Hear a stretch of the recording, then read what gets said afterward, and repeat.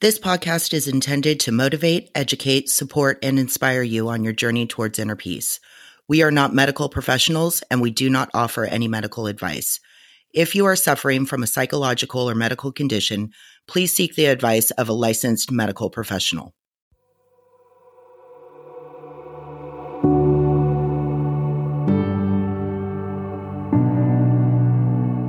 Hello, and welcome to A Witch, a Mystic, and a Feminist. I'm your host, Marlena, and today we are embarking on a journey of self-discovery and healing through ancient wisdom and modern techniques. In today's episode, I'm discussing two transformative practices, Ho'oponopono and EFT tapping. Together, we'll explore these incredible tools for personal growth and healing. So get comfortable and let's dive in. Since learning about Ho'oponopono 4 years ago, I've been on an incredible journey.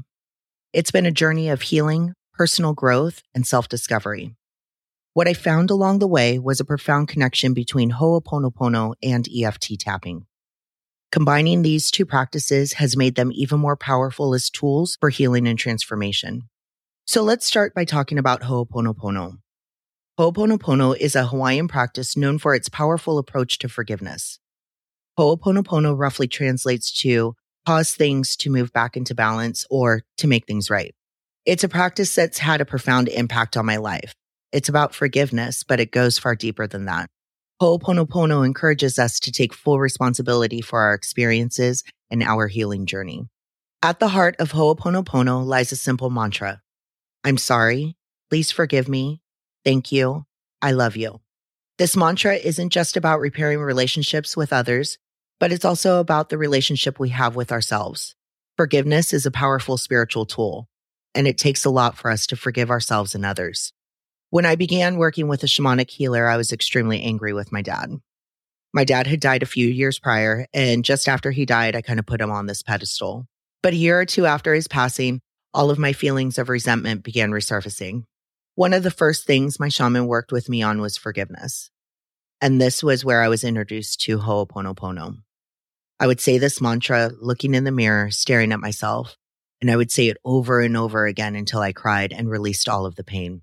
And recently, I found myself hiding things from my husband, whether it was how much I spent when I went shopping or how much we owed on our credit cards. I would say things to my kid like, don't tell your dad. I was being sneaky. Or if you're familiar with one of our past guests, Jamie Della, in her book of spells, she talks about trickster medicine, where one would cleverly come up with reasons to escape punishment or retribution. And as Jamie states in her book, eventually all tricksters fool themselves. One day you will find you have worn the coyote mask one too many times, and when you look in the mirror, you cannot tell which part is really you and which part is pretend. This was me. So first, I had to talk to my husband and be honest with him. And while he was easily able to forgive me, I've been having difficulty forgiving myself for hiding things from the one person who I know truly loves me unconditionally. And when you've been on a healing journey for a while and you find yourself knee-deep in your own shit and maybe past lessons that you didn't learn the first time around are showing up again, and you're back to those uncomfortable, painful feelings, sometimes it's hard to remember all the tools you've acquired to heal. So what I did was I brought myself back to basics. I turned to Ho'oponopono. So how can you integrate Ho'oponopono into your life? It starts by recognizing situations that need healing, then reciting the mantra while focusing on the intention of forgiveness and healing. While reconciliation may seem like a natural step, it's important to emphasize that, as previously discussed on this show, forgiveness doesn't always necessitate reconciliation. The practice of Ho'oponopono has a profound spiritual aspect to it. It's founded on the idea that we're all connected through a collective consciousness, and when something or someone triggers us, it's a sign that there's something within us that seeks healing. This practice of forgiveness serves as a reminder that we're not just mere victims of our own circumstances or how people treat us. Rather, we play an active role in co-creating our lives. In essence, Ho'oponopono empowers us to shift from a mindset of victimhood to one where we take full responsibility for our lives and our healing journey. So now let's shift our focus to another remarkable technique, EFT tapping. EFT, or emotional freedom technique, is like acupuncture without needles. It is based on the idea that there are energy pathways or meridians in the body which vital energy or qi flows. When this energy is blocked or disrupted, it can lead to emotional or physical issues. EFT is a powerful method that combines elements of traditional Chinese medicine, psychology, and acupressure. It's designed to elevate emotional and physical distress by addressing energy imbalances in the body. So let's dive into the EFT tapping process. It begins with a setup statement. This is a statement that acknowledges the problem and combines it with a self-acceptance affirmation. There are several acupressure points on the body, including the top of the head, eyebrow, side of the eye, under the nose, chin, collarbone, under the arm, and the karate chop point, or the side of the hand. These points are tapped in a specific sequence to release energy blocks and reduce the intensity of the issue. To make this more practical, let's consider a real-life example. Let's say you're dealing with anxiety. You would start with a setup statement like, even though I have this anxiety, I deeply and completely accept myself. Then you would tap the various points while repeating a reminder phrase like, this anxiety. After a round of tapping, you would reassess the intensity of your anxiety. EFT tapping is all about releasing emotional and energetic blocks, and Ho'oponopono is a Hawaiian practice of forgiveness. But what's the magic in combining them? Well, let's break it down. It all starts with identifying the emotional issue you'd like to address. It could be a grudge, a past hurt, or any negative emotion that weighs you down. We start things off with EFT tapping.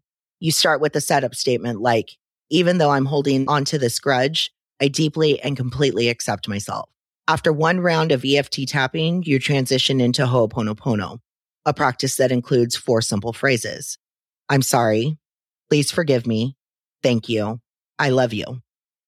As you tap on the EFT points, you repeat the Ho'oponopono mantra. For instance, when tapping on the eyebrow point, you say, I'm sorry. Then you tap on the side of the eye point and say, please forgive me. Keep moving through the tapping points, repeating each phrase. After this combined EFT and Ho'oponopono session, take a moment to check in with your emotions. See if you feel any relief or a shift in perspective, or even a sense of forgiveness.